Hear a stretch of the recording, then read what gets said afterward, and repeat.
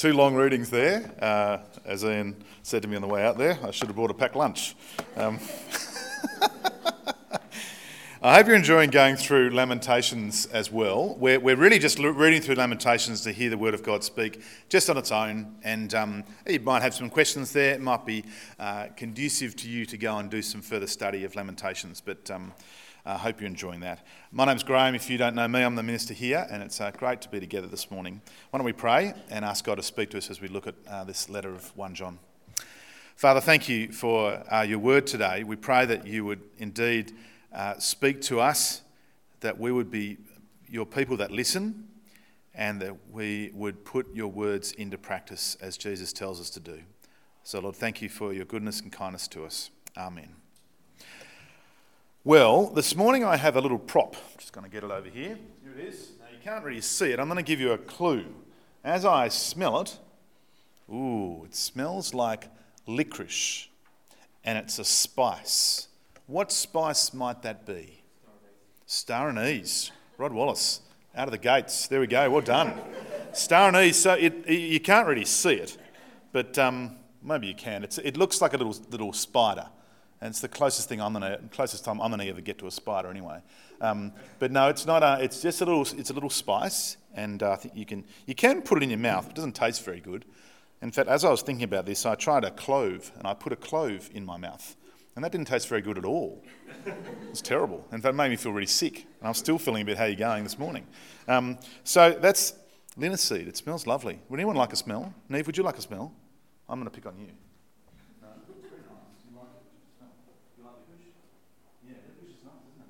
It's very good. So I'm going to leave it up here. And if you'd like a smell, then please, but do that. The thing about these spices is that they really do infuse, don't they? When you use them in food, of course, the taste goes all through the meal that you're producing. And in case of the clove this morning, well, that really went all through me type thing. It was just, it wasn't very nice. So you put this sort of spice, you grind it up and you put it in your food, and you taste it through the whole dish, and it's really quite beautiful. And of course, lots of different types of spices. One mouthful with this spice, and you taste it. Now, I reckon that's what God's grace is like. God's undeserved favour, his love for sinners. That's what grace is. See, as we trust in Jesus, grace really changes everything. It infuses and permeates in our life. That's what grace does. That's what grace ought to do. Every mouthful, if you like. How we think, how we live, and of course, how we've come to know God. That's what grace does. God's undeserved favour. The central theme of the whole Bible, really. So as we pick up the Apostle John's letter, again, to these Christians, chapter 3 this time, that's the key word. The key word really is grace. Grace changes everything. Grace makes the difference. Now you can see I've got an outline there in your bulletin, and I hope you've got a Bible open in front of you.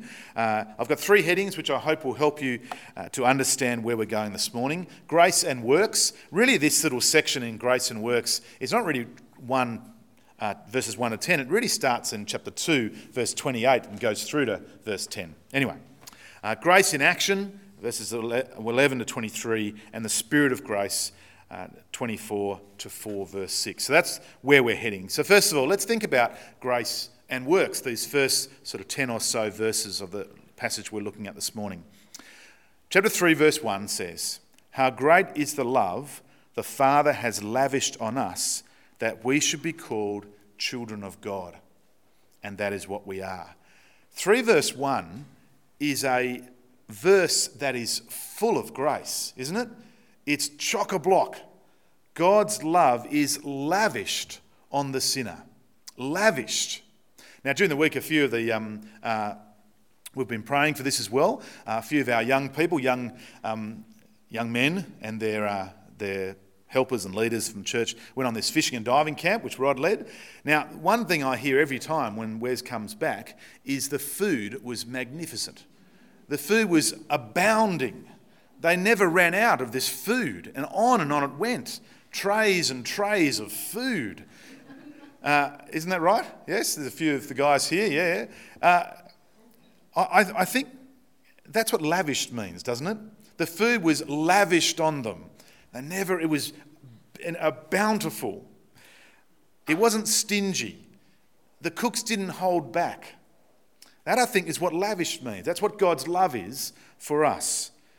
But what makes it so extraordinary is that God lavishes his love on us, the sinner. The sinner. It is extraordinary, isn't it? Considering how we treat God, God lavishes his love on us. Now that's grace. That's grace. Undeserved love. And he loves us so much that he's made us his children. We see that in verse 1 as well. Adopted into his family, Romans 8 says. Made just like Jesus, righteous in his sight. That's from Colossians chapter 1. But forgiven.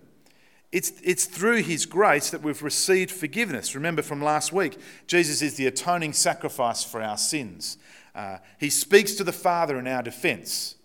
Again, there's grace. And remember back to 1 John 1 verse 9. I've got a couple of the verses there. Or 1 John 1 verse 9 at the top there. If we confess our sins, he's faithful and just and will forgive us our sins and purify us from all unrighteousness. So there's grace. Undeserved love lavished on us. But then today we read in chapter 3 these two verses. Verse 6, no one who lives in him keeps on sinning.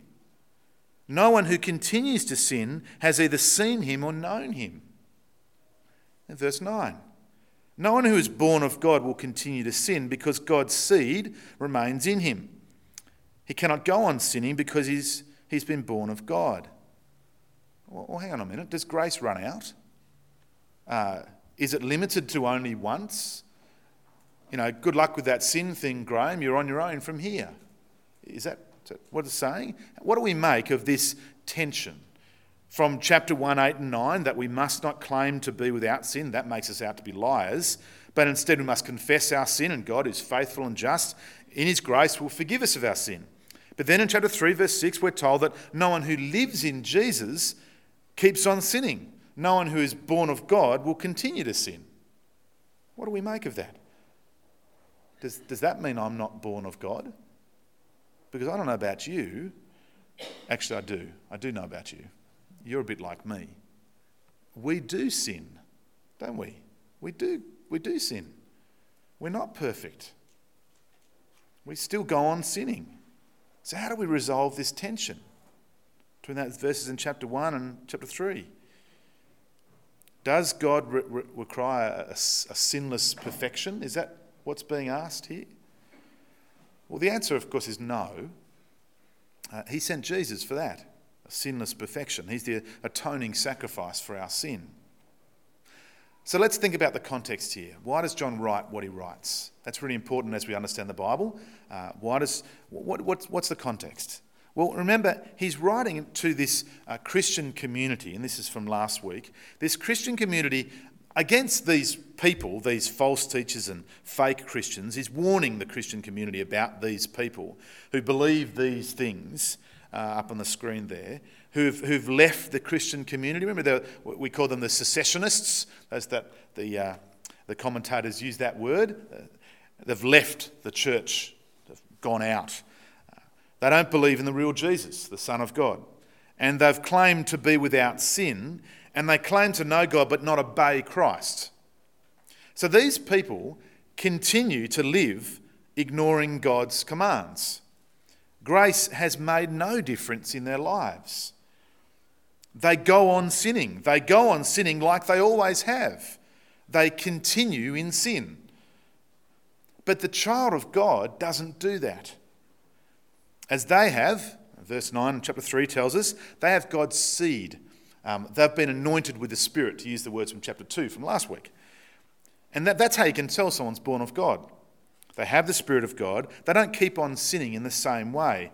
They're different from these secessionists who believe things like this. The child of God, the Christian person, the person who follows Jesus, has been affected by grace. Grace has made all the difference. And so if we jump back to verse chapter 3, 1-3, and I'll put this up for you, a Christian person, a person who's a child of God, gets the greatness of God's grace. They understand that God's love has been lavished on them. They understand the immense privilege of being called a child of God. A child of God. And they know the hope of being made like Christ at his appearing, as verse 3 says. So knowing this, it means they live differently. Grace changes how we live. We know we're not saved by works. We know we're not saved by what we do. We can never do enough. But by God's grace, and so in response we live for him in obedience, in love for one another, as chapter 2 said last week. In fact, that's the Spirit's work in us. And we'll get back to that in a few moments' time. But here's the reality. If you've been a Christian for a little while or just a short time, you probably worked this one out. The Christian life is a bit of a struggle at times. I read Romans 7 for homework if you want to. Jot that down and remember that passage. Our desire is to do good, but we fall short. And sometimes we struggle. That struggle is a long struggle. We're not talking a couple of weeks. We might have been talking a lot longer than that even. We keep on sinning in the same way. We keep asking for forgiveness and we keep asking God for help, but we keep falling short. And it's a struggle. Our desire is to do good, but we struggle with it. That's not what's being referred to here in chapter 3. The desire of these secessionists that John warns them against, their desire is it's not to obey Jesus at all. It's not to do good. It's not a struggle. They've given up the struggle. But this experience of struggling with sin, and that's the experience of many believers, is why John writes these great words of assurance in chapter 1, verses 8 and 9.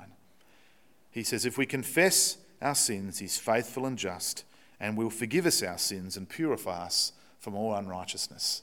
The great words of assurance to the Christian person. But friends, if we do give in to sin, when we give up the struggle, when we say Jesus is no longer my Lord, my boss, my mighty, mighty King, when we live in open disobedience to God, when we reject his grace, then clearly we have not been born of God. We do not have his Spirit, we're not saved. But again, that's not who John's writing to. John's writing to those who have the Spirit, who have been born of God, who know his grace, who know Christ's love, who obey his word. That's who he's writing to. And he gives that great assurance that when we stuff up, God's forgiveness is there, and we ought to go to him for that. And so John really picks up from verse 11 onwards, where he left off in chapter 2 last week, that we should love one another. Clearly it's a key theme, and it's clearly something these secessionists who have left the church, these fake Christians, did not do. They didn't love each other. So John says, because we have the Spirit, we've got to love each other. We've got to love each other. Let's put grace into action. And that's the second point on our outline there. This is a message you've heard from the beginning. That's the second time John said this, actually. This is the message you've heard from the beginning. We should love one another. Now, what does this love look like? Well, we see it doesn't look like Cain, who killed his brother Abel. That's a fairly obvious statement, I would have thought, but there you go. It doesn't look like that. This is how we know what love is. Jesus Christ laid down his life for us, and we ought to lay down our lives for our brothers and sisters.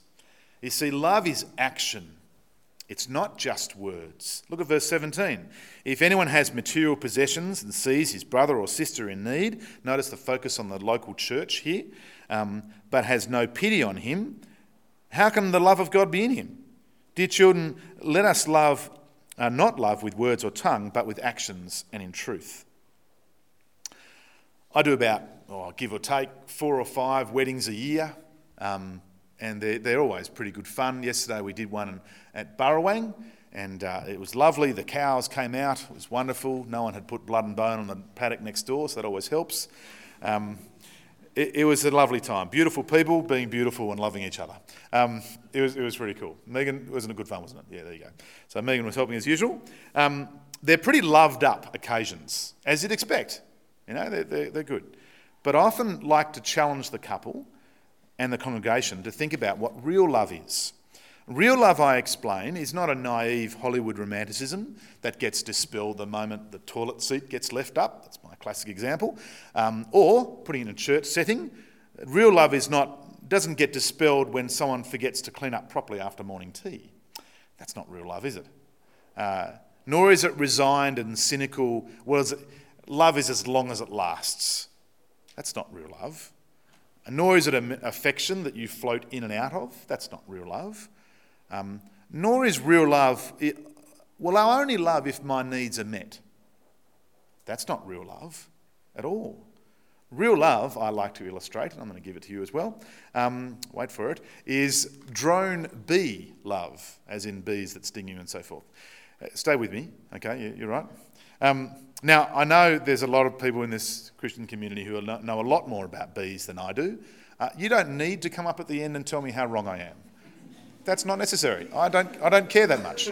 The illustration works either way, all right? So this is the illustration I like to give, and I do apologise if I've given this before. I don't think I have. I looked at my notes and couldn't find it, so anyway, I'm going to give it to you now. But it does help us to understand what love is and what love isn't, all right? Anyway, let me explain. So real love is not drone bee love. So the drone bee cannot forage for nectar, cannot collect pollen, he cannot defend the hive, he cannot make beeswax, he cannot sting you. The drone's only task is to mate with the queen bee. Now, some of you are saying, that's not a bad job, is it? I'll take that job. Although, after he mates with the queen bee, he dies, so it's not all good. This is not love, clearly. Neither is real love queen bee love. Now, the queen bee, experts tell me, is an activist. Busy laying egg after egg after egg, busy doing things to prosper the work, but with no time for anyone or any relationships unless they serve her purposes. Now, that's not love either, is it? That's not real love. No, true love, the sort of love that God describes here as we read in 1 John chapter 3, is the desire which leads to action for the good of another, even at cost to yourself. Now that, I think, is real love. The desire that leads to action for the good of another, even at cost to yourself. Cast our eyes back to 1 John 3 verse 16. It says, this is how we know what love is. Jesus Christ laid down his life for us, and we ought to lay down our lives for our brothers and sisters.